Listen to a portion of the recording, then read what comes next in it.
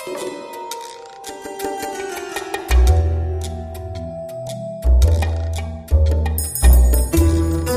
and welcome back to Dissecting Dexter. We're here once again in the mobile studio, deep in the heart of North Yorkshire, England. I, of course, am Gareth Watkins. Who else would it be? It's only me, isn't it? We're here once again to talk about some Dexter, and with this episode, which is the third episode of Season 6, we're a quarter of the way through the season. We've got here already.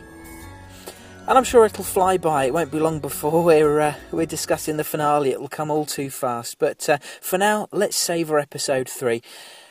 As always, I should give a quick spoiler warning. We are talking about Dexter Season 6, Episode 3. So if you're not up to date with Dexter, as I've talked about before, we do the rewatches as well. And if you're just listening to the podcast for the rewatches and you're not up to date, then you will get spoiled today. So bank this one and listen to it when you've caught up and you're up to Season 6. And I'll speak to you soon. If you're still with us, thank you. Let's enjoy Season 6, Episode 3. Before we go into the episode, just a couple of points, nothing of any great significance. The negotiations that I've talked about before with Michael C. Hall, there's still no further news. I did another check online just before I started recording, and the last news item I can find is dated back at the beginning of October, so really there's no further news. So I don't really know what's going on. If negotiations had completely fallen apart, you'd have expected something to have been announced. My gut feeling is that maybe they've reached some sort of agreement, and they're holding back from then formally announcing further seasons of the show, maybe until later in the season. Ratings for the show, episode 3 ratings dropped a little again, which perhaps isn't an enormous surprise this week when the show was up against The Walking Dead, which had its season 2 premiere on AMC this week. Walking Dead is a great show. I watched the premiere earlier this week, and it really is good fun if you're into zombies. I mean, I'm not a big horror fan, but it's a show that focuses more on the characters and their struggle for survival and their journey to, just their journey to their fight to stay alive. It focuses more on that than the blood and guts.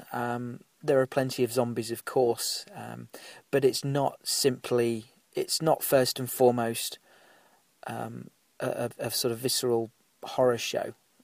There's a lot of character stuff as well, so definitely a show worth checking out and one that I'd wholeheartedly recommend. But maybe watch it, if you're watching it live, maybe watch one of the subsequent screenings and not the one that clashes with Dexter. Keep the Dexter ratings up. Okay, we've established now we're at episode 3. I don't know how many times I've said the phrase episode 3. There, I said it again. So let's get into that. Episode title, Smokey and the Bandit.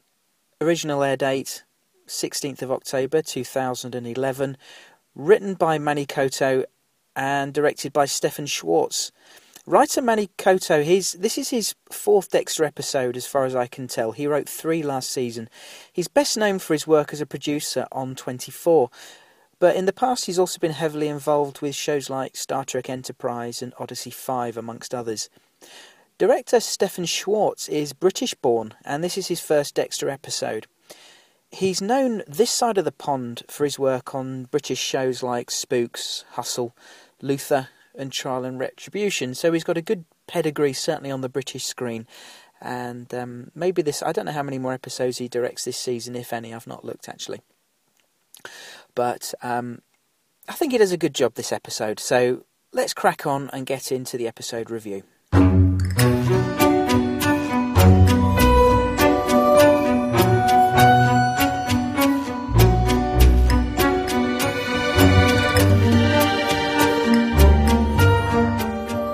So what did Dexter get up to this week? Well, it was interesting that, I mean, with some of the feedback lately, we've talked about bringing back the Case of the Week. And indeed, this week's Case of the Week turned into Dexter's Kill of the Week. We had the dead prostitute who'd been beaten and had a tooth removed, which rang a bell with Dexter. And we got to see a childhood scrapbook in which he had clippings of Jeffrey Dahmer, and A Case of the Tooth Fairy Killer.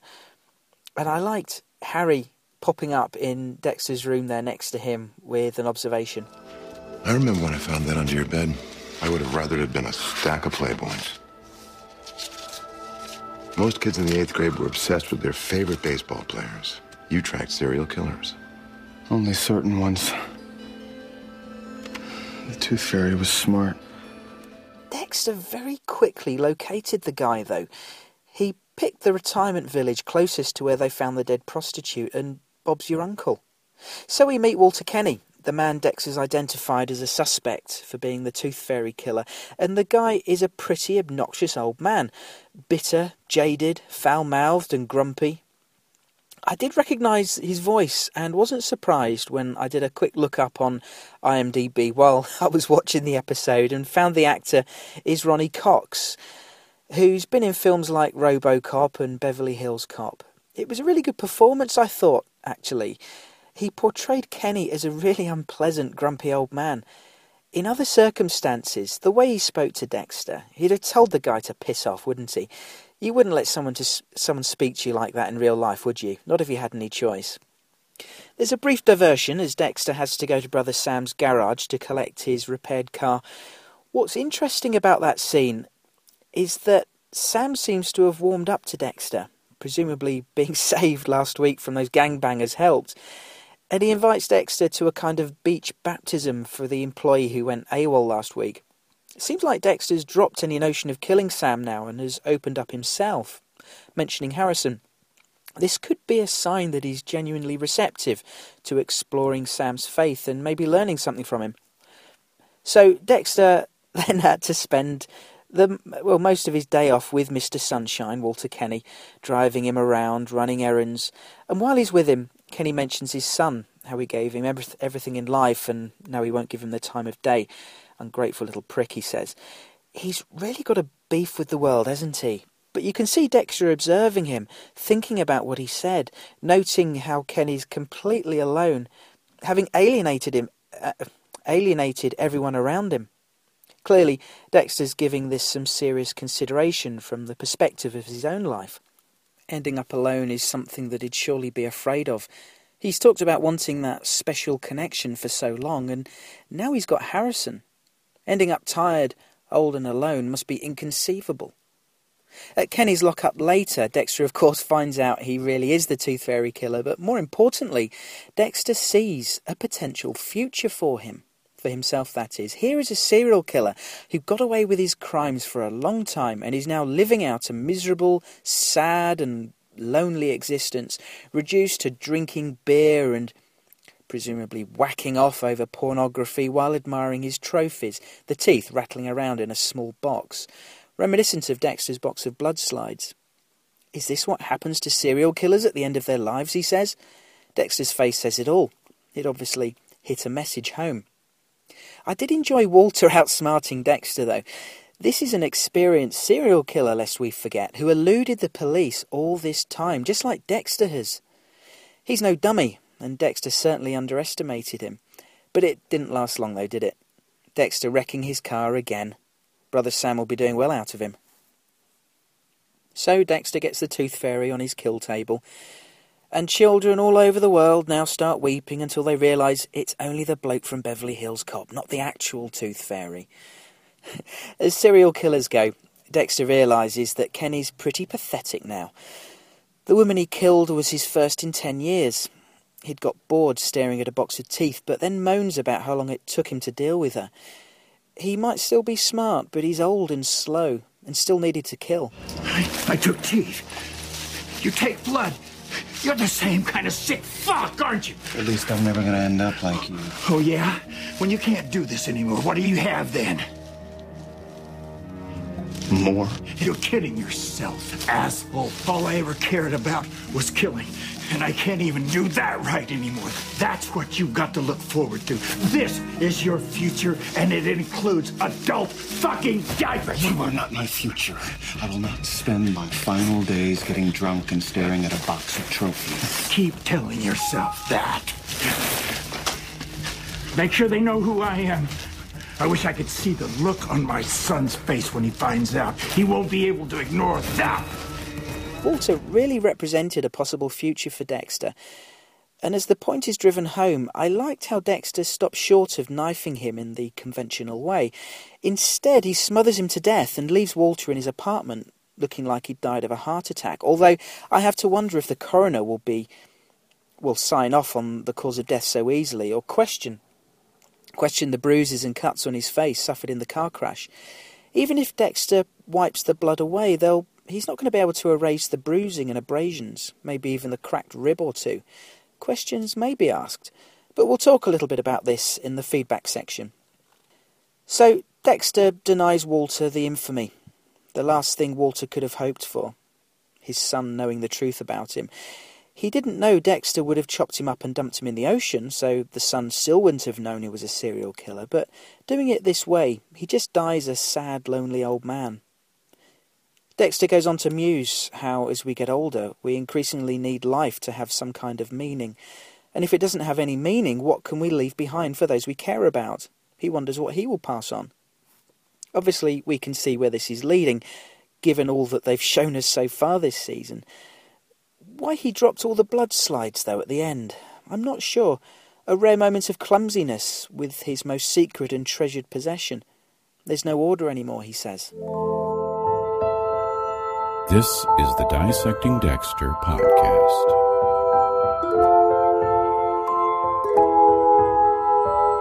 It helps me control the chaos. So on to Deborah. It was her first day on the job. Immediate frustration at being more desk-bound.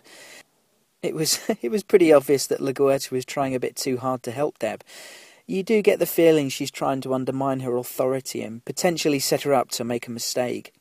She was annoying me, so you can imagine how Deb must have felt. So, going through the CVs for the new detective position, LaGuerta had earmarked someone. Whether they were genuinely any good, I don't know. But Deb had her eye on another applicant, a guy from Chicago, and I like Batista calling her on the sly to give her a word of advice. And then we had the team briefing. Deb doing well until Quinn suggested going public about the snakes. Deb had a good reason for saying no, but then LaGuerta stepped in and undermined her in front of everyone. Did you notice Dexter giving Quinn the evil eye? They still have no idea about any religious connotation with the Omar Rivera killing. You'd have thought that by now someone in Miami PD would have raised the possibility of a religious connection, religious motivation. Deb's knocked by this, though. This undermining, and in a scene later on, she confides in Dexter, upset and deflated, feeling she's just not suited for this job. Dexter's realistic, though, and puts things into perspective for her. He's such a rock for her. What state would she be in now if it weren't for him, supporting her all this time? Apart from dead at the hands of Brian Moser, of course, but you know what I mean. I thought she was a bit harsh, though, when she walked away, when Dexter asked her for a pay rise. Fuck off and die. Bit much. When she left, though, Harry was next to Dexter. Maybe she shouldn't have taken the promotion. She might not be cut out for it. I think there's very little Deb's not cut out for. I took note of this. If Harry was a ghost, with Harry Morgan's memories and conscience, or whatever you call it when we're talking about ghosts, but wouldn't he have said something about being proud of her for achieving so much so young? She's his daughter, after all. Even if he thought she was out of her depth, it's still a massive achievement to have got to where she is. He'd give her some credit. But no, instead he just questions whether she's cut out for it. To me, it goes against the theory that Harry's a ghost. But that's just my opinion. You may have your own ideas, and I know one or two of you do. Last thing with Deb was the introduction of a new character, Mike Anderson from Chicago, played by actor Billy Brown, who I knew from the short-lived FX series Lights Out, which was actually a really good show. Certainly to my mind. Brown, he's got good charisma and presence, and I'm looking forward to seeing what he does on Dexter. He seems to have been one of those actors who's been getting work but lacked the decent break. Lights Out could have been it, but while it got cancelled after one season, it did get him noticed, and I don't know, maybe Dexter will be the start of bigger things. Speaking of which, did you see him tower over Deb? He's a big fella. She seems to have burnt a bridge with LaGuerta, though, whose overbearing help That's help in inverted commas. It was becoming a burden, wasn't it? But at least Debs asserted herself, as she needed to. So Mike, of course, dropped a bit of a bollock by not believing Deb was really Deb. He even asked her to get coffee. But she puts him in his place, though. But she does it in a really good way. And I think it gets him on board. So, on to Travis and Geller. The victim from last week, the one that Travis knocked out with a rock, is now chained in the church. And Travis wants him to repent for his sins. Beg for forgiveness. It was a nice performance again from Hanks as he goes on at this guy. Nathan, was it? Pushing him and pushing him. It was a bit disturbing, really, because we all know what's coming when Travis gets what he wants. Well, I say we all know. We thought we knew what was coming, but we'll get to that. Travis steps outside and Geller's there painting what looks like one of those mannequin heads we saw them with last week. The theory of whether Geller is Travis's Harry or something like that maybe still holds up. Did you honestly think the guy would escape when he pulled his chains free from the floor? That horse was a surprise in the church, and for a moment my wife and I both wondered if it was an illusion or something, because when Travis appeared and spoke to the guy, at first the horse couldn't be seen, but the poor bloke, falling to his knees and supplicating at Travis's feet, "Cleanse me of my sins," he said. Bit disturbing, but obviously the guy's in fear of his life and must be in pieces. You'd say anything, wouldn't you? I say in pieces, pun intended, of course, but we'll get to that. Patience. So Quinn, this week, he was late to the crime scene and rolls up with a girl. He obviously blames Deb's promotion on them splitting up and tries to wind up Batista, saying he shouldn't let people walk over him. Deb has a chat with Quinn later and it's clear he's mad about Deb's rejection. It's sad because she never wanted to actually split up with him. She just didn't want to get married, and had Quinn not proposed, there'd still be an item. But of course, once he had, it of course made things a bit awkward, her knowing he wanted more from the relationship than she did, and she was happy with how things were, but now Quinn's the man scorned, thinking he got dropped because of Deb's promotion, when of course she didn't know about it until afterwards. Quinn's now quick to want to move on, and he's putting it about, isn't he, with the ladies, and then packing up Deb's stuff from his apartment. Is he going to revert to the Quinn of old? We have a little feedback about this very thing, which we'll come to later. And then we've got Masuka, who shows Ryan the evidence box from the ice truck killer case. Ryan says she was obsessed with it and followed it as closely as she could. Are alarm bells ringing for you yet? She even painted her fingernails different colours in honour of the case. What I was most surprised at was that Masuka brought this stuff into the office with Deb only a few paces away. Imagine if she caught him with it, she'd have gone apeshit. I guess Masuka just wanted to impress Ryan and maybe wheedle his way into her affections. Following our predictions from last week about these two, I thought Masuka asking her on a date was very sweet. Her response seemed very genuine, and I did love her giving Quinn the blow-off. So, Ryan, right? You've been here a week now. How you liking it? It's heaven. Yeah? Even with Ben's around? Good one. I love homicide. I've always been fascinated by people who do bad things. Maybe that's because you got a little bad in you. You think? Oh, I think you got a lot of bad in you. You may be right. But you'll never know.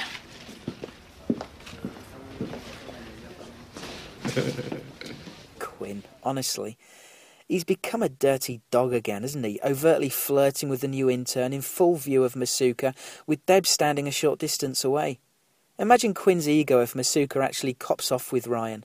Serve him right for being a douche about Deb's promotion, but for now, Ryan seems quite genuine. I did like Masuka's little giggle as he walked away there. This is the Dissecting Dexter podcast. It doesn't matter what I do. Born in blood. Both of us. So overall this episode, I thought it funny how quickly Dexter seems to have lost grip. 2 short episodes ago he was telling us how good life was, how he was content with his place in the world, comfortable in his own skin. But suddenly he's been shown a mirror that shows his possible reflection 30 years into the future, and it shocked him. Can you hear that? Those playing the drinking game? Have a drink now, please. There goes a helicopter. Back to the show. It's perfectly plausible. that a shock like that could throw your world into disarray very fast, and it seems to have done that for Dexter. He's going to need something to get perspective again and regain some order. So then there's that final moment. My God, the horses coming down the street, mounted by riders that look to be reconstructed from a mixture of mannequin pieces and Nathan's body parts. It reminded me of the body parts from season 1, but I don't know, maybe that's why the writers had Masuka bring in the evidence box from back then. A connection's going to be drawn. But quite a shocking end to the episode, the 4 horsemen of the apocalypse maybe. They're another reference to the book of Revelation in the Bible, the 4 riders regarded to symbolise conquest, war, famine and death. I looked them up on Wikipedia, and it said the Christian apocalyptic vision is that the 4 horsemen are to set a divine apocalypse upon the world as harbingers of the last judgment, essentially the judgment day, the final judgment by God upon the world. This is believed to only happen after the second coming of Christ, so maybe this links with my comment last time that Geller might believe himself to be the second coming. Remember he said to Travis, I suffer for your sins. So who knows who Geller is? It's still open to debate. But those are my broad thoughts about the episode. Let's, as always, get into what you guys thought, and we've got lots of feedback. Great stuff to talk about. Let's go.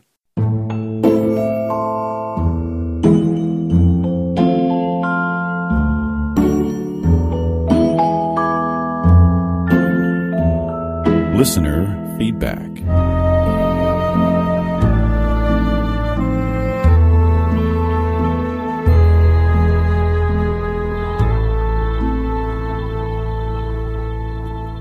Before we get into the emails and voicemails, quick shout out to a new iTunes review that I spotted this week on the UK iTunes store, thanks to Ant Ori Scuttercast, who I know is Anthony, who does the Scuttercast that is hosted on the Rogue 2 podcasting network, of which Dissecting Dexter, I should say, is a proud member.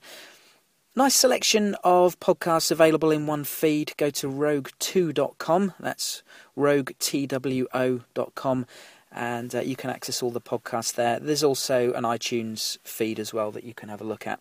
Obviously, I'm always grateful for any new iTunes reviews or ratings.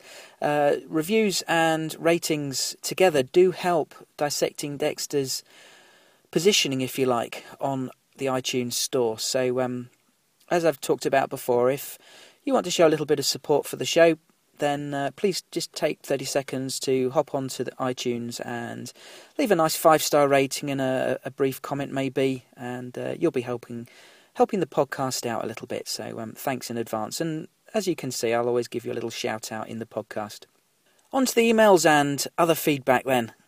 Just a couple referring back to the previous episode. Matthew Battles followed up on his voicemail from last week to say, I forgot to say this in my recording, but someone really needs to send a chicken or two to Desmond Harrington, who plays Quinn. He's been looking really gaunt and skinny since season 5. The scariest part is that the camera adds pounds. An astute observation, and one that we've picked up on in the podcast before.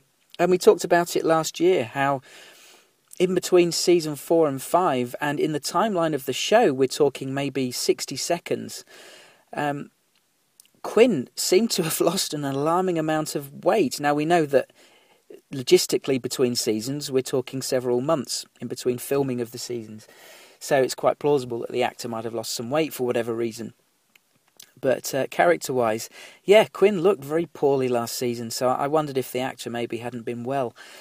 But season 6, and he's not looking any different. So, I don't know, maybe he went on some kind of health drive and lost a whole heap of weight.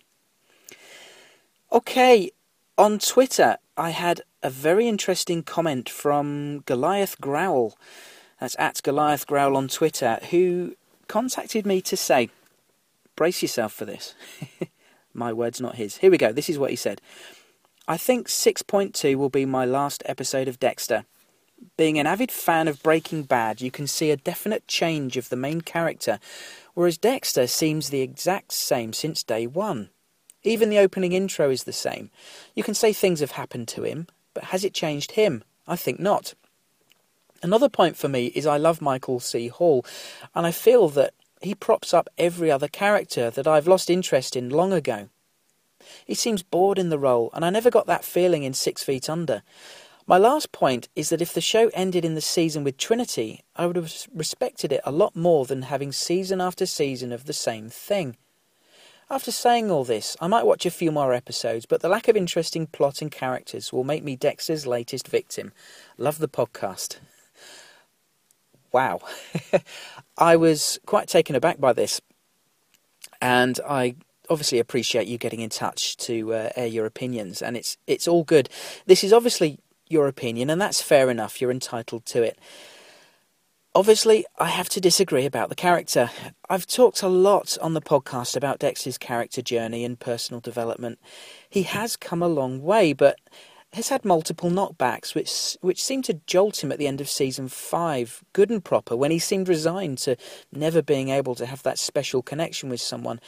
Maybe that is his fate, but he's got a child now, and Harrison's doing him a lot of good.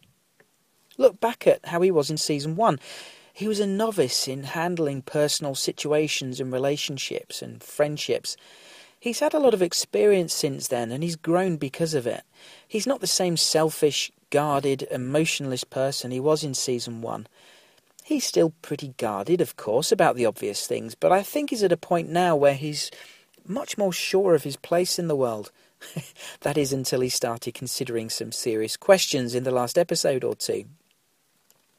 My own opinion is that there's still mileage in the Dexter story. You could argue they're drawing it out a bit. I think Showtime could be accused of stretching the show a bit too long, and we've talked about their reasons why they might be doing that. And maybe they're going to stretch it even further if the salary negotiations come off. But I can look back at each season and see what the point of each one was. Had the show ended with Rita's death, it would have been a seriously dramatic ending, that's for sure. But it would have left us wondering how Dexter would react. There'd have been more story to tell. The story wouldn't have been complete, but it might have been a better series finale than the end of Season 5, I'll give you that. You're right about the character of Dexter propping up the rest of the characters. Deb is obviously the second strongest of the regulars, but the rest of them, yeah, they've just been also-rans for the most part. So I can kind of agree with you there. The show has always got to revolve around Dexter. He's got to be the focus of the show. But it's a fair comment that the supporting cast could have been given better material, shall we say. Your comment about Hall, it could be that he isn't as passionate about the show as he used to be, although he's being very well paid for his work, but we can only speculate. He still puts in great performances as Dexter for me, so even if he really is a bit bored of it, personally I've not seen anything to ring any alarm bells on screen. So I'm really sorry you're jumping off the train now, or potentially very soon. Honestly, we've invested this much time in the show. I wouldn't ever consider dropping it now. I'd want to see how the rest of this story plays out.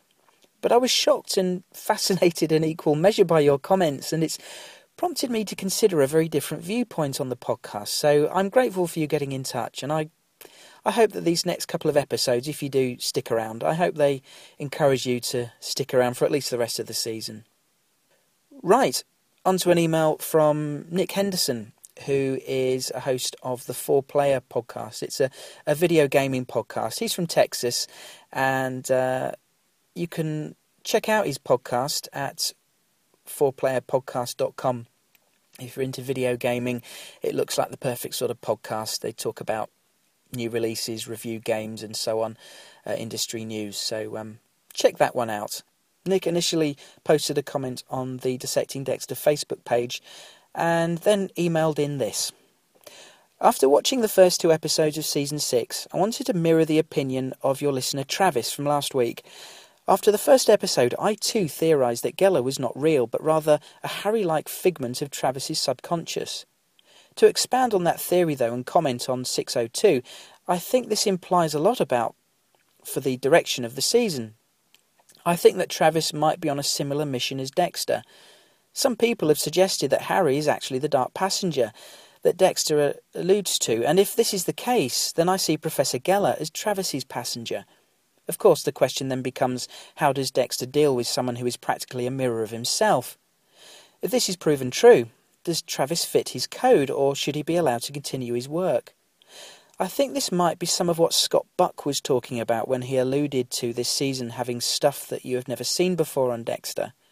It'll be interesting how much of this actually plays out, but one thing is for sure, the writers have come up with some really compelling characters and story arcs for this season. Thanks, Nick. It was really good to hear from you. And some interesting thoughts there. I think you mentioned about someone suggesting that Harry is actually the Dark Passenger. I have to hold my hand up, and I think it's only ever been me that that suggested that, and that was quite early on in the Dissecting Dexter life. I've moved on from that theory, but it was something I speculated at some point. The theory of Geller being a manifestation of Travis's Dark Passenger is still very much alive. Whether Dexter could let Travis, whether he could ever let him go, I don't know. Dexter kills killers, doesn't he? Not innocent people, at least not on purpose. We know Omar Rivera had been a bad guy, but we don't know Nathan's history, the victim this week. Could be he's an innocent, at least from the point of view of Dexter's code. So far, blasphemy might seem to be the pattern, but we really don't know. We do know there's a strong religious agenda. Geller could be Travis's Dark Passenger. He could be a real person. He could be the devil. We just don't know. But I agree, this is a compelling theme for the show to explore. And I too am looking forward to see what they do with it. So thanks again, Nick. Next email is from Michael Williams in Ohio. I'm a big fan of Dexter, as well as your podcast, and thank you for the excellent Dexter diversion you provide each week. Just watched Smokey and the Bandit and loved Ronnie Cox as the Tooth Fairy. I couldn't help but think of the stint he did as Captain Jellicoe on the Enterprise on Star Trek The Next Generation. He's certainly a brave actor to take on such an unflattering role on Dexter. The point of my message, however, is with the fanboys who are just too anal about the details of Dexter's kills, especially in the start of the 6th season. Give the writers a break, please. Do you want an exciting, interesting show? Or do you want to watch an hour of Dexter taking care of every last little detail? Have faith that Dexter abides by Harry's first rule, don't get caught. We don't need to see every precaution that Dexter takes to ensure that he isn't suspected or arrested. Just trust that he does take care of those precautions. He knows how investigations play out, and I trust that he's smart enough to elude detection. Don't crucify the writers because they want Dexter to show some flair from time to time. Anyway, that's enough for now. Keep up the good work, Gareth. Thanks, Michael. Ronnie Cox was definitely brave to take on such an unpleasant character like this. But I don't know, maybe he's been a fan of the show and was keen to have a role, any role. But yeah, now you mention it, I also remember his short story arc on Star Trek The Next Generation. I was a fan of that show too.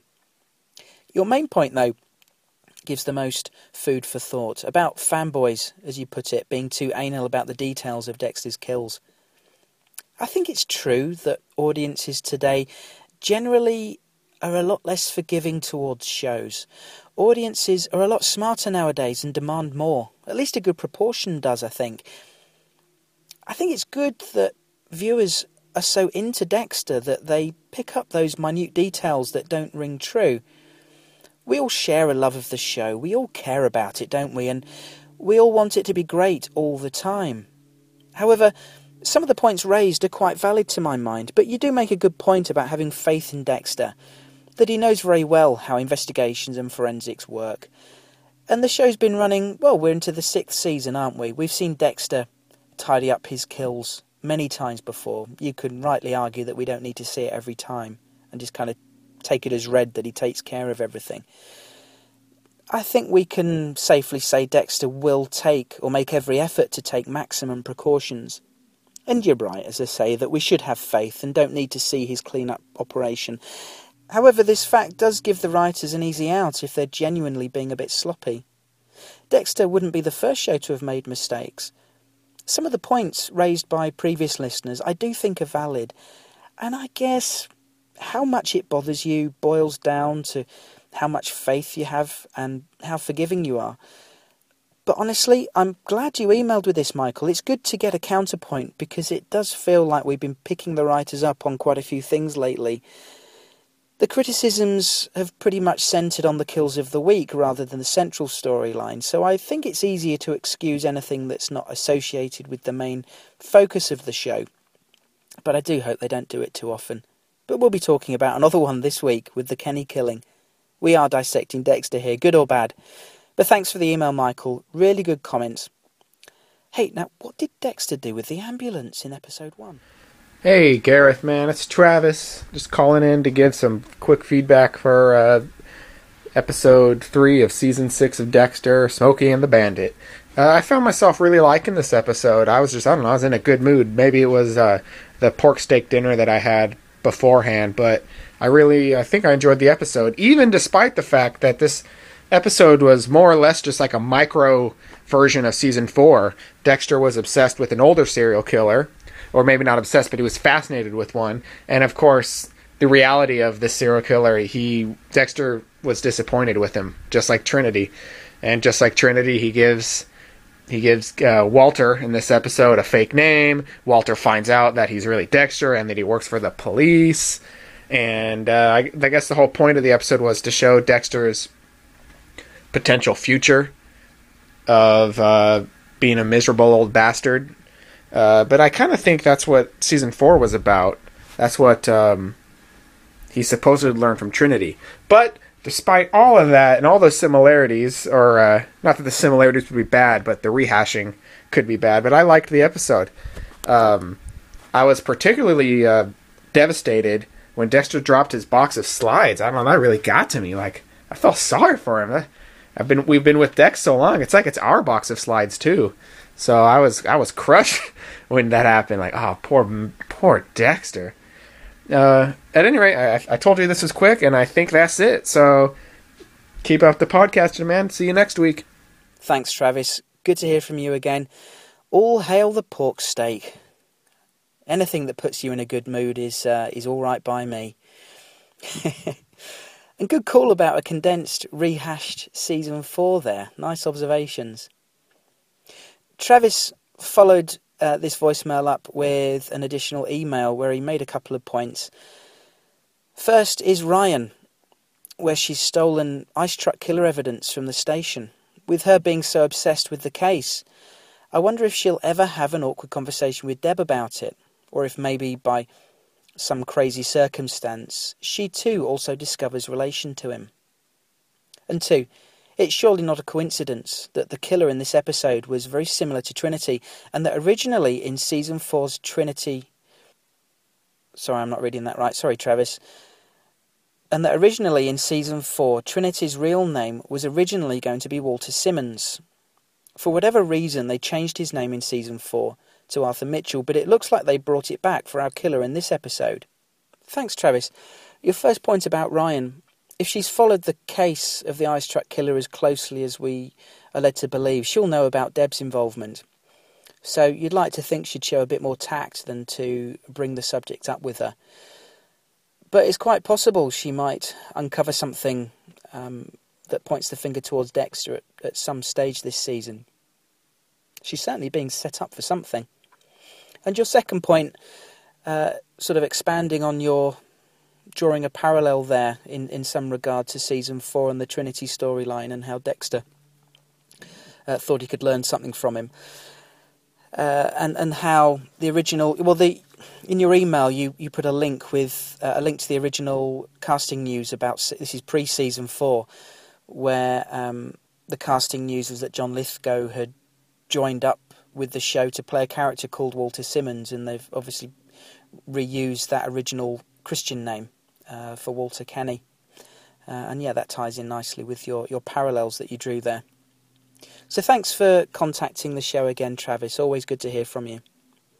Next email, Mark in Montana emails to say, after watching Smokey and the Bandit, Deb's possible new hire for Detective Mike Anderson will be the one to go after Dexter, and Deb will have to deal with conflicting loyalties, her job or her brother. Thanks, Mark. Just a short but sweet email. It's always been a potential quandary for Deb, whether she opts for loyalty to her brother or opts for loyalty to the law, essentially. And that was always a potential scenario for her when she does eventually find out about Dexter.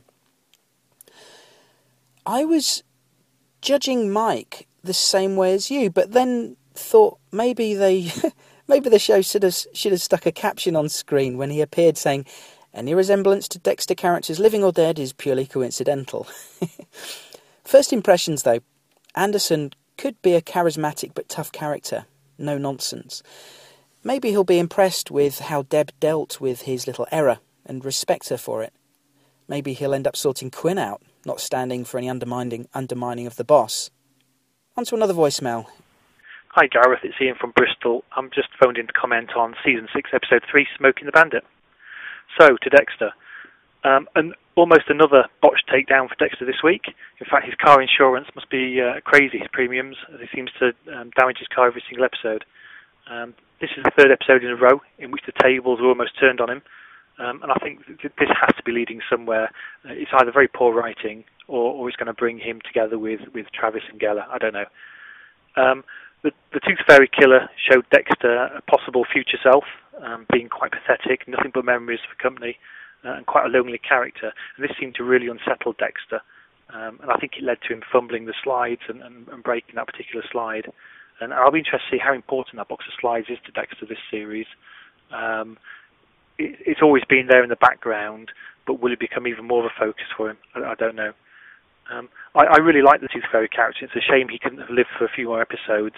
He was a nice, sleazy character, and I particularly liked the way he interacted with Dexter and kind of manipulated Dexter to buy him with porno mags and his beer when initially he just went for his medicine. But a question around Dexter killing him. If Dexter smothered him to make it look like a natural death, then how would he account for the bruising and impact damage from the car accident on the body? Surely the doctors and medical people would notice this prior to issuing the death certificate and kind of get the coroner involved to understand how he died. So potentially a problem there for Dexter, I don't know. Moving on to Debs, it was really good to see Debs standing up to LaGuerta when choosing a new detective. But it looks like this new detective got off to a really bad start. But it was really interesting to see how Debs handled his attitude and his comments. The old Debs would have gone ballistic, but she stayed calm and authoritative. And it was interesting watching Debs' face, as you could see the internal struggle, as she was obviously wanting to have a real go at him, but she managed to control her temper and controlled it really well. The new detective looks like he's cast from the same mould as Dokes, so I have a feeling he's going to be an irritant for everybody and not just Dexter. Moving on to Quinn, as predicted last week, he's gone off the rails a little. I don't know whether he's going to come back around before the end of the series or whether it's going to spiral out of control and get even worse. So it'd be interesting to see what happens there. I have a feeling that between him and LaGuerta, they're going to cause Debs lots of grief. Moving on to Masuka and Ryan, it's good to see their relationship has kind of got started. But we knew there was something more to her than just being the pretty blonde. So she's using her position to get her hands on the serial killer evidence. I've got an inkling that she might uncover Dexter. She's obviously fascinated by the ice truck killer, so I have a feeling that she might be able to pick some new DNA evidence off the evidence or something and might be able to link it to Dexter, but we'll wait and see. I also wondered whether she seemed very interested in the ice truck killer. I don't know if this was kind of normal interest or whether it was somehow meaning she was related to the case in some way, perhaps the daughter of the victim or something, I don't know. Moving on to LaGuerta and Angel. I thought LaGuerta had a quiet week, and really it was only the candidate selection and supporting Quinn in the decision to go public with the Snakes. That was her only real interaction. And Angel had quite a quiet week, although it was good to see him kind of slap Quinn down when Quinn turned up at the scene of crime with a blonde in tow. It was really good to see him happy at the end of the episode in his 70s Trans Am. But the unwritten law of TV drama is if a character seems happy, then something bad will happen to them very soon. So I expect something bad for Angel very, very soon. Moving on to Travis and Geller, it seems more likely that Geller is a dark passenger now, I think. In this episode, he never interacted with the victim at all, and he only communicated via Travis. So I'm really feeling that he's a ghost type character. But we'll wait and see. I'm liking that story thread. It's being played nice and slow.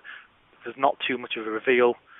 And the next The end piece for this episode and the next trailer seem to indicate that we're going to have focus on them again in the next episode, so we'll see what happens. Overall, I think the story pacing is really good this season. All the threads are running at a nice slow pace, not too quick, but there's enough coming out each week. The Kill of the Week is providing the thrill for each episode. And I'm really enjoying the season. But it's hard to believe that we're a quarter of the way through already if there's only 12 episodes, but we'll see. So, Gareth, keep up the good work, and I'll speak to you next week, hopefully. Okay, bye-bye. Thanks, Ian. Great to hear from you again. Some good points, as usual. You're right, it's the third episode in a row with Dexter almost coming unstuck. And he had to take a pretty drastic measure to get out of that, but this time he was certainly in some mortal danger, I think.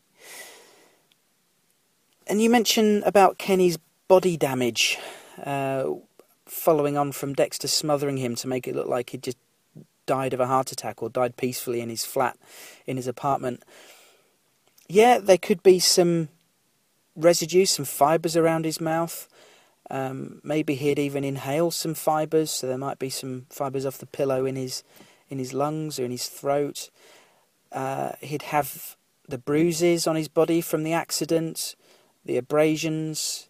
I mean, Dexter can certainly clear up any blood. He could even wipe around his mouth or swab out inside his mouth. But he's not going to be able to erase any bruises, is he? So, a coroner's got to sign off on the cause of death.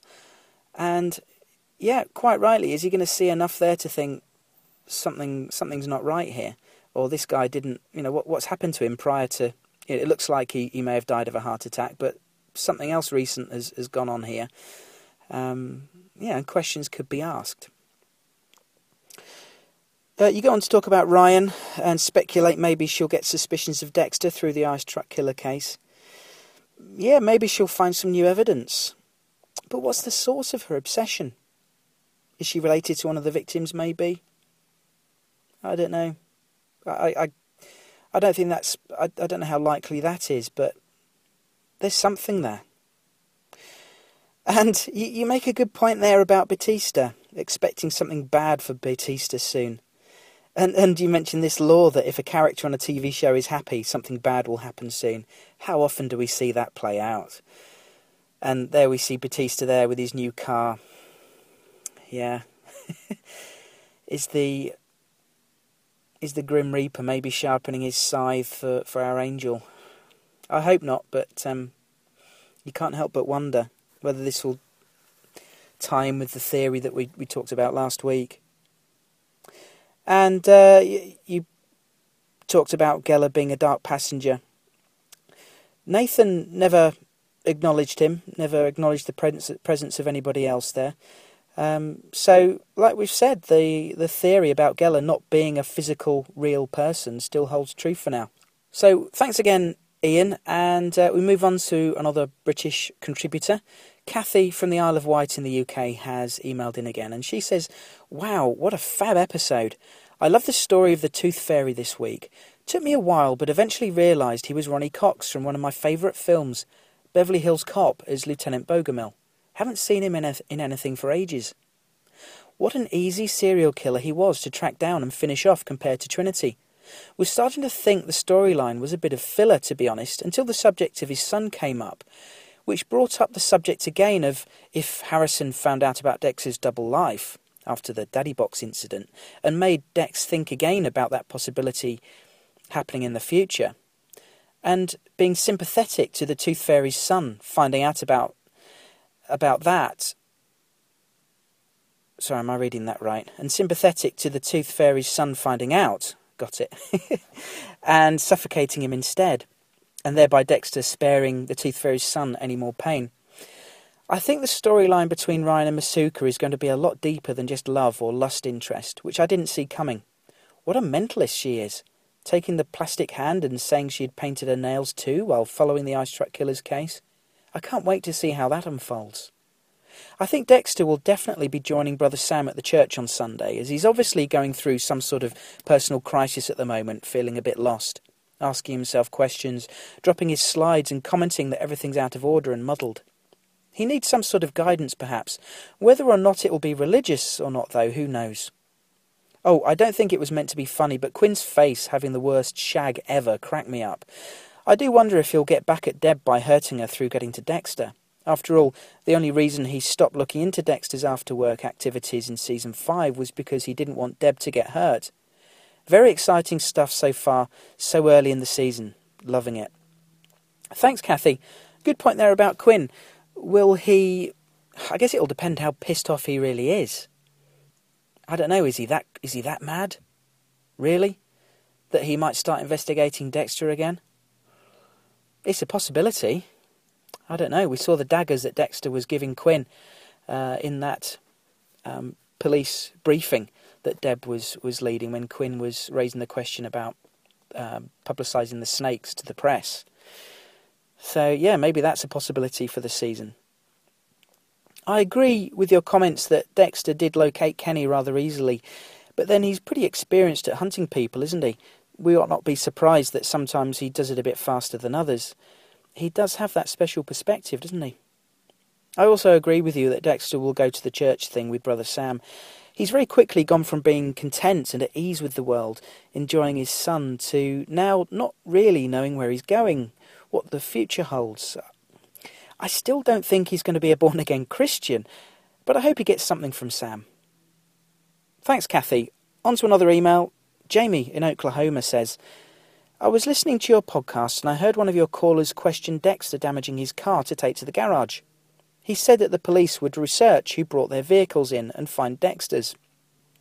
I was thinking, though, that it was obvious at the station that the cops did not like Brother Sam one bit, and he does employ multiple felons, so there could be many possible people responsible for his death working there. So maybe Dexter felt safe bringing his car in because the police station may not be completely thorough. Just a thought. But he has been kind of sloppy. Keep up the good work. I love listening to your show. Thanks, Jamie. Good point there. As another plane goes over. You know what to do, guys. So yeah, good point. When Dexter takes his car to Rogue's Gallery, which is what Brother Sam's garage pretty much is, a rogues gallery of former felons, Dexter's not going to be first in line to have the icy finger of suspicion pointing at him, is he? Thanks, Jamie. Another email now. Michael Lanich of State College in the US emails in with this. On the latest episode, I love the fact that Dexter had a hobby as a teen. Following the careers of specific serial killers sounds exactly like something Dexter would have done. It was interesting to watch as Dexter tracked down the Tooth Fairy serial killer, who is now an elderly man. The episode did a good job of illustrating that getting old happens to serial killers too. This is further foreshadowing, in my opinion, that Dexter will never live to become a grandfather. Obviously, Deb's first foray into her new job was going to be rocky, but LaGuerta didn't help by constantly undermining her and trying to force her into making her decisions. It would be nice to see how Deb manages this new role. Can she only sit behind a desk, or will she find a way to merge her duties as lieutenant and the street job? Some observations. I got a slight whiff of it in episode 2, and even more so in episode 3. I'm referring to Ryan Chambers. There just appears to be something off about her. She isn't the slightest bit squeamish about blood, and she seems to be putting out this somewhat naughty girl vibe as evidenced by her flirtation with both Masuka and Quinn in the latest episode. Seems kind of like a mask, not unlike Dexter's, but maybe most odd is her obsession with the ice truck killer. She said she followed it all through high school and painted her nails like the dead prostitute's severed hand for a week. Now, this might just be the oddities of a person in general, but I'm sticking my neck out here on a theory and wanted your comment. At the end of last season, I sent an email about my general theories, predictions for this season, and the series in general. One of those I got right was that Deb would be LaGuerta's job. This season's theories I sent you months ago was whether or not Travis, who I thought might be a new lab geek, might end up being another serial killer hiding in plain sight, a la Dexter, and that this season would set the killer up to be the big baddie next year. My theory right now is that despite her beautiful appearance, Ryan Chambers got a job at Miami for the same reasons as Dexter, to hide in plain sight. May she be the next nemesis for dear old Dex. My second point, I think you're all right. Batista will be the first to find out Dexter's secret. It's nice to see him getting back to the storylines and character we all came to love in the first several seasons. Third point, are we ever going to see the kids again? I know their absence helps the show not to have to deal with them, but I kind of miss them at times. They should never disappear completely. The Travis and the Professor are devilish, pun intended. Devilish bad guys, and their twisted 4 horsemen riding the streets ending to the episode was brilliant. Thanks for the time you devote to our favourite serial killer, Gareth. Let me know your thoughts and keep up the great work. Thanks very much, Michael. To address your key points there, Ryan, it's nice to see she might not just be making up the numbers this year. There's always a danger of that with the supporting guest characters. There is definitely something not quite right about her. And you start to wonder whether her flirtatiousness is a diversion. She's young and interested in serial killers and homicide to the point of obsession.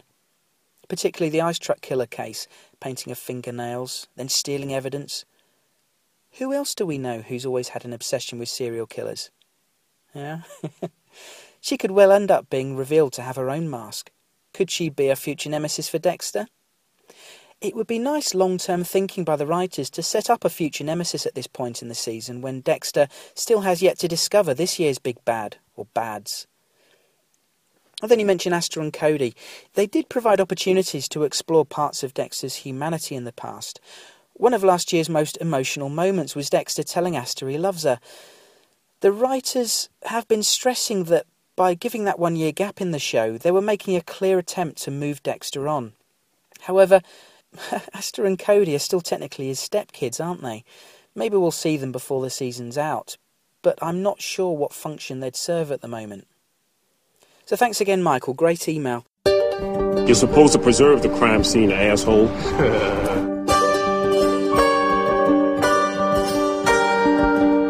This is the Dissecting Dexter podcast. Keep up to date with the show on Twitter.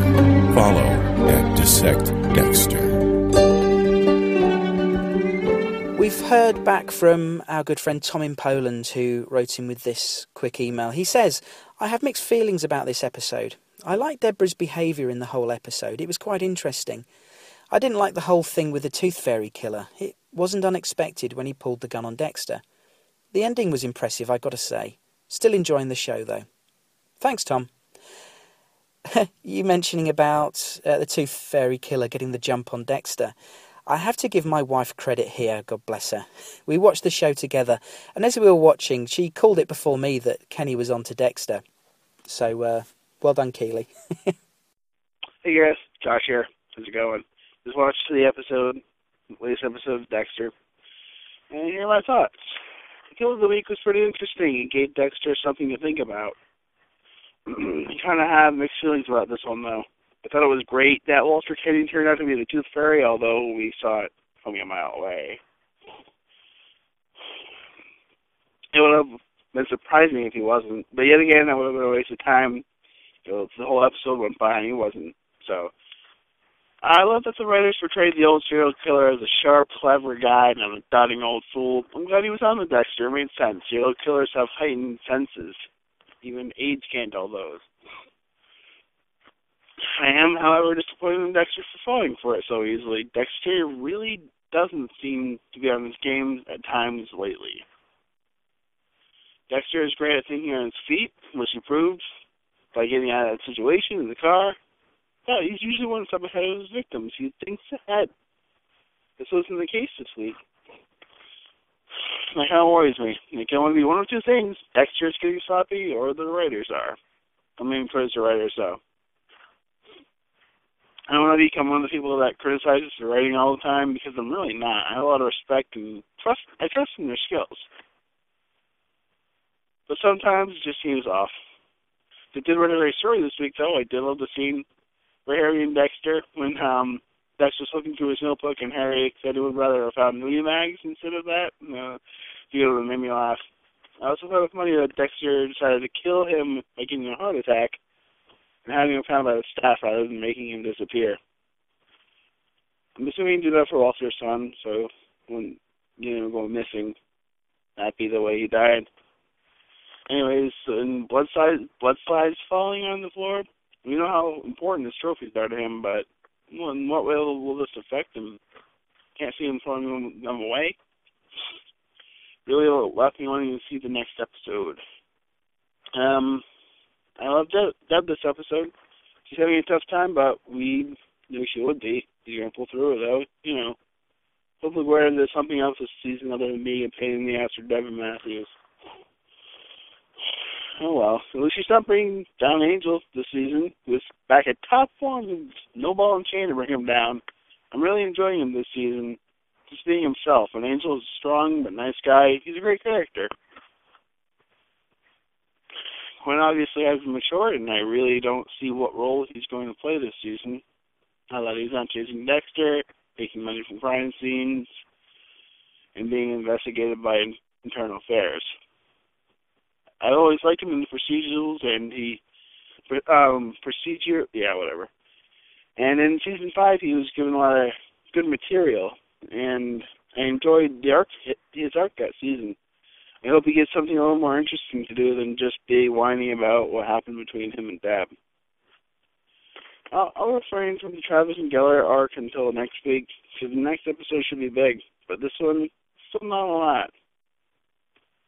Alright, that's all I have to say, Gareth. Thank you. Bye-bye.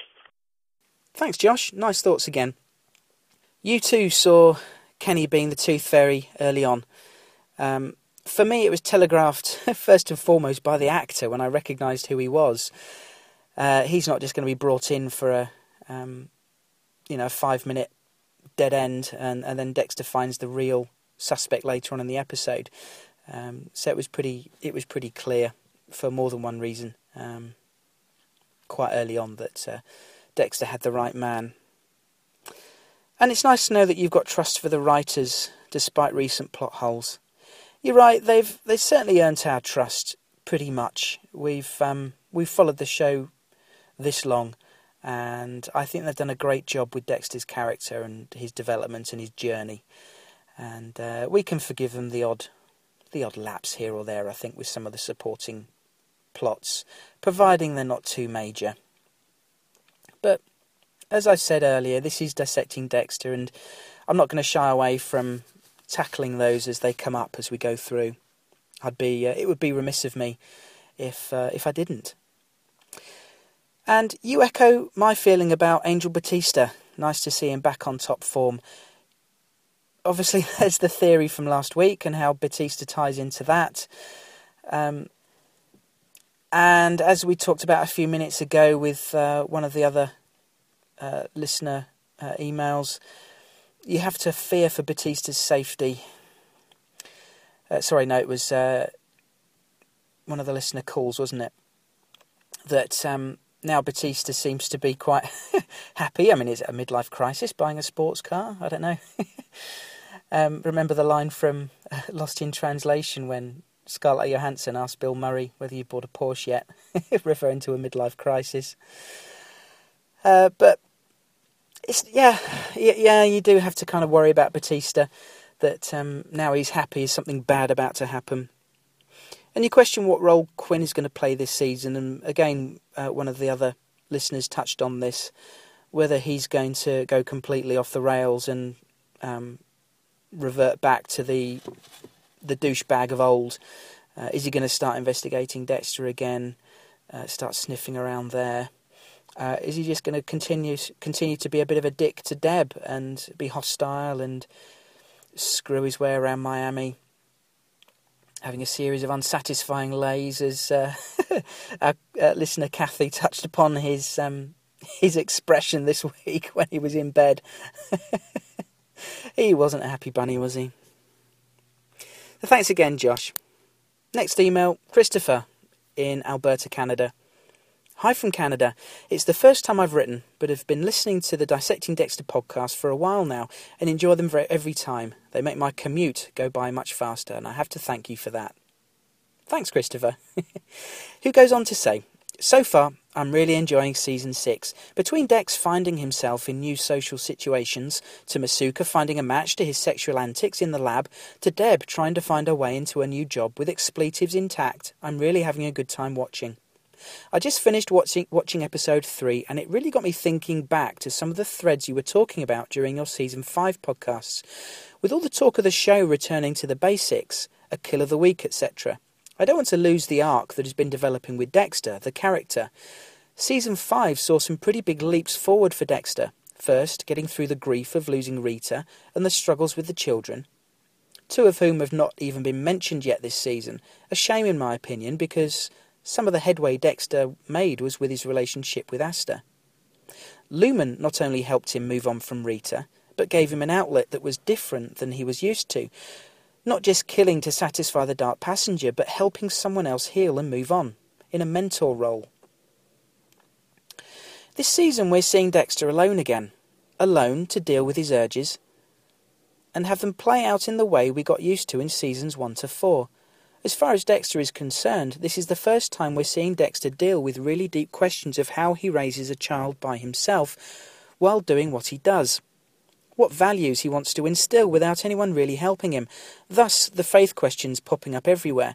And now the most recent question in his mind, how this current life will play out when he ages and when Harrison's older.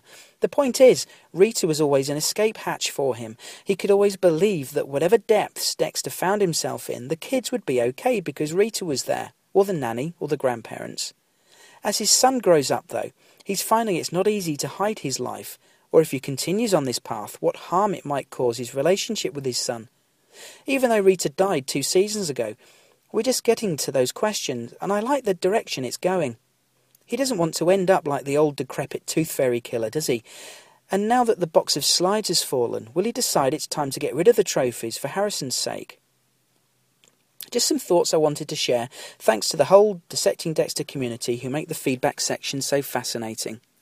Thanks, Christopher. A nice email there, and it's nice to get feedback from a first-time contributor, so hope to hear from you again. I completely agree with you about the character arc of Dexter Morgan. I've said many times that his personal journey is the big thing for me in the show. I love to see his character experience new things and learn from them, and I enjoy seeing him flounder when he doesn't know what to say or do. He's come a long way, but still has a long way to go. But like anyone, do any of us ever really stop growing or learning about life? But I like the new dimension to his character journey this season, like you do. And as I think we all agree, it's going to be fascinating to see that play out and where it leaves Dexter at the end of the season. Dave Esposito in Philadelphia emails in with this. This part again I'm writing before seeing episode 3. A couple of things. First off, about what Travis, the podcast listener, said about the first episode, Jock Kill, and how they could have found out through text messages. I don't think so. First off, Dexter has the hot-ass girl's phone, and the Jock's phone is probably in the ocean in his jeans pocket, so no one will see any texts. Another thing I wanted to say is, Gareth, you have a lot of great theories. Have you ever been right? Because some of your theories seem very plausible, and they're so good that I hope they come true because they're brilliant. You should be a writer. There have been a lot of theories you made that I liked. The last one that I liked, and I realised they come with the help of other people, but still you pieced it together, was the one about Harrison pointing to the air conditioning and having the hot-ass babysitter notice. Your podcast is awesome. I love Jeremy Headington's podcast too. That would be awesome if you two did one together, but he disappeared. I sent him a message saying he needs to come back because I can't stand the Two Guys Talking podcast with their repetitive sound effects and 5-minute long advertisements. Then I found yours and I like it a lot, but I miss Jeremy, and you two together would be awesome. Thanks, Dave. About the texts, I'm sure the actual handsets will be long gone, but although that may be, the actual phone records will still be in the system. The time and content of any messages are surely logged somewhere, so any future investigation could potentially uncover them. And thanks for the comments about the theories I talk about in the podcast. Like you mentioned, I have to give credit to you guys. It's often your feedback that helps my own thought processes. Like the one from last week about Harrison pointing out the blood slides in the aircon and Jamie finding them. The full flesh of that theory came out live while I was actually recording. You could probably pick that up in my voice at the time, a kind of, oh yeah moment. But that's part of what I love about doing these. Although I do prepare a lot of the content before I sit down to record, a lot of it comes out live too. And your comments about the other podcasts, it's obviously not my place to criticise any other shows, but the Dexter podcast by Jeremy Headington, that was the first Dexter podcast that I discovered, and it was partly through sending voicemails to him with my own feedback for him that kind of inspired me to consider doing my own Dexter podcast. Where Jeremy is now, I don't know. I don't know if he listens to this or not, but Jeremy, if you're out there, I certainly miss your show, and it sounds like at least someone else misses it, and I've certainly seen one or two other comments around the internet wondering what happened to you. I do still see you post on Twitter from time to time, so you're obviously still out there. I don't know whether you've maybe just don't have time for podcasting anymore, which would be a shame, because I, for one, certainly enjoyed your show. So, thanks again, Dave. Barbara in New York emails in with this. Here are some random observations about the episode. The last scene with the horses and their riders was clearly one of the most compelling images of the show's entire run. Just incredible. I don't understand the Deb-Quinn chemistry, if that's what it is. They seem so ill-suited, and if there's justice in this world, Quinn will end up on Dexter's table, despite the fact that it could violate Harry's law. One of your listeners offered the theory that the Professor is actually an imaginary figure, and Travis is acting on his own. I watched episode 3 with this in mind, and it seemed very plausible. Kudos to the listener who came up with this idea. Finally, thank you, Gareth, for all you do regarding this wonderful podcast. It remains the best, and so do you. And once again, Barbara, you make me blush. Your feedback emails are always great for a nice confidence boost.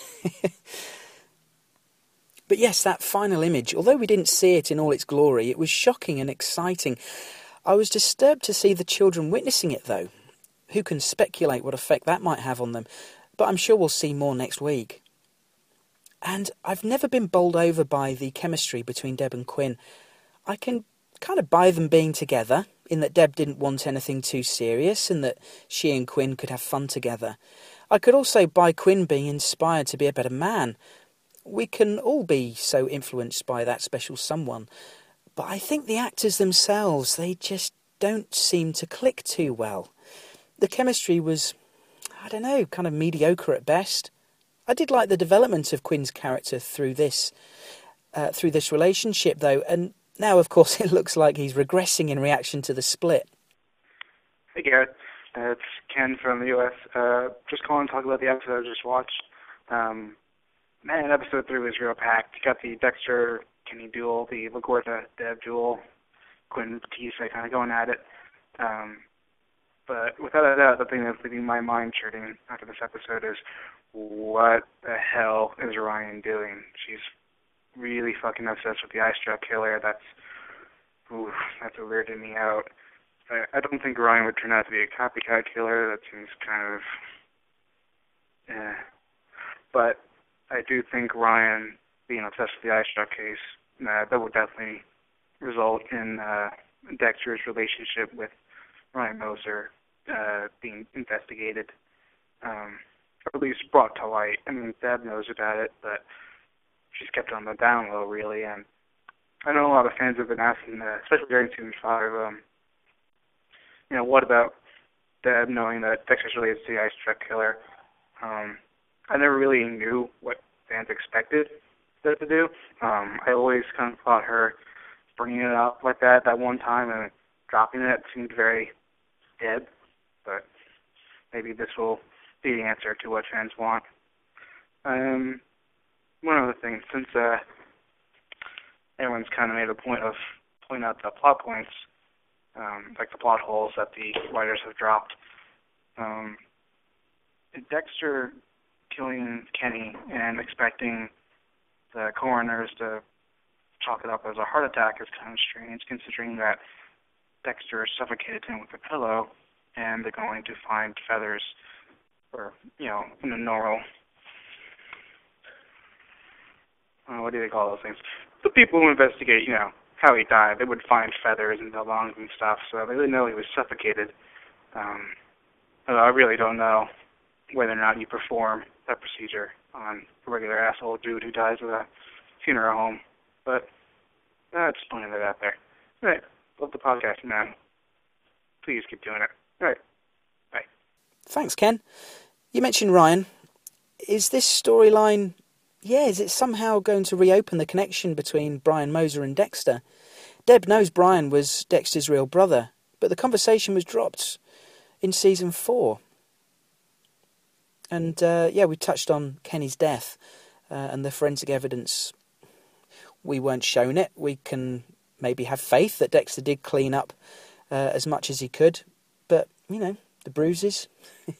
Thanks once more to all the contributors this week. It's great to have so much feedback. It really expands the duration of the show, and I hope it's of interest to all you guys out there. I certainly enjoy hearing your theories and thoughts and comments on the show. If you would like to email into the show, it's dissectingdexter@gmail.com, where you can also send a voice recording if you wish. Any format is gratefully received.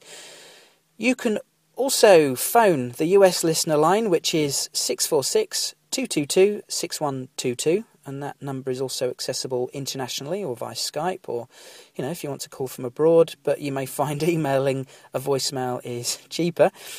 The UK listener line is 0844 579 6949, and you enter mailbox ID 08320 when the voice prompts you. That's only on the UK listener line.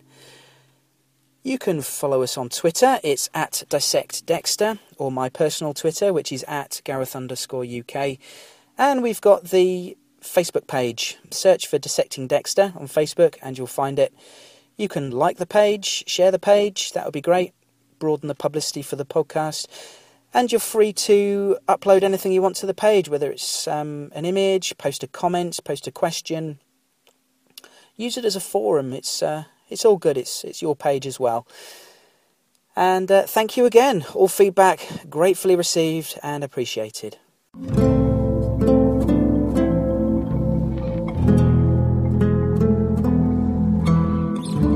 Next time on Dissecting Dexter.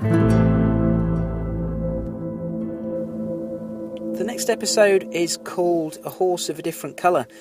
And I think we can tell from the ending of this latest episode why there might be a horse reference.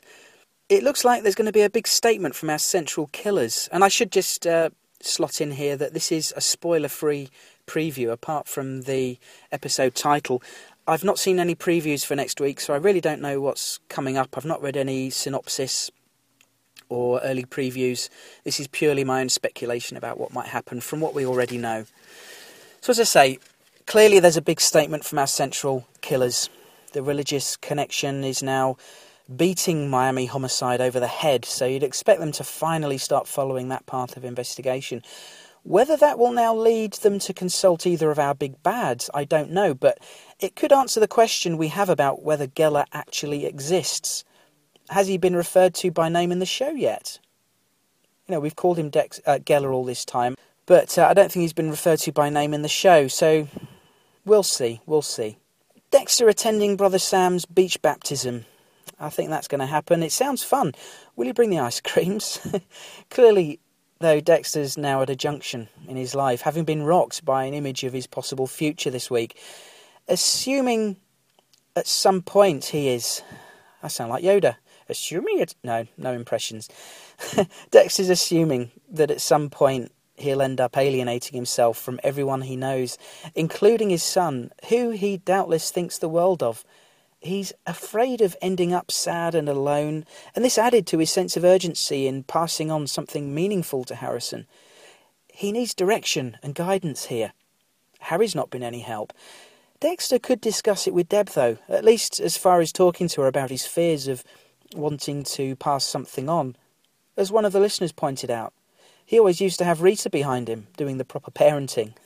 So anything he couldn't handle, he knew that she was there, but now it's all on him. Maybe he's afraid of looking like he can't cope, which, let's face it, is a very normal human fear. And then we've got Batista. There was no movement on the Daddy's box or Angel's sister finding something this week, but we see Batista further reinforced as a good guy, looking happy in his new sports car. They do seem to be setting him up for something. And Ryan, what's her game? Is she just using Masuka, manipulating him into falling for her so she can use him to get more evidence from the serial killer cases, or is it just the ice truck killer case that she's interested in? I'm getting a growing sense that there could be a big surprise ahead in her storyline.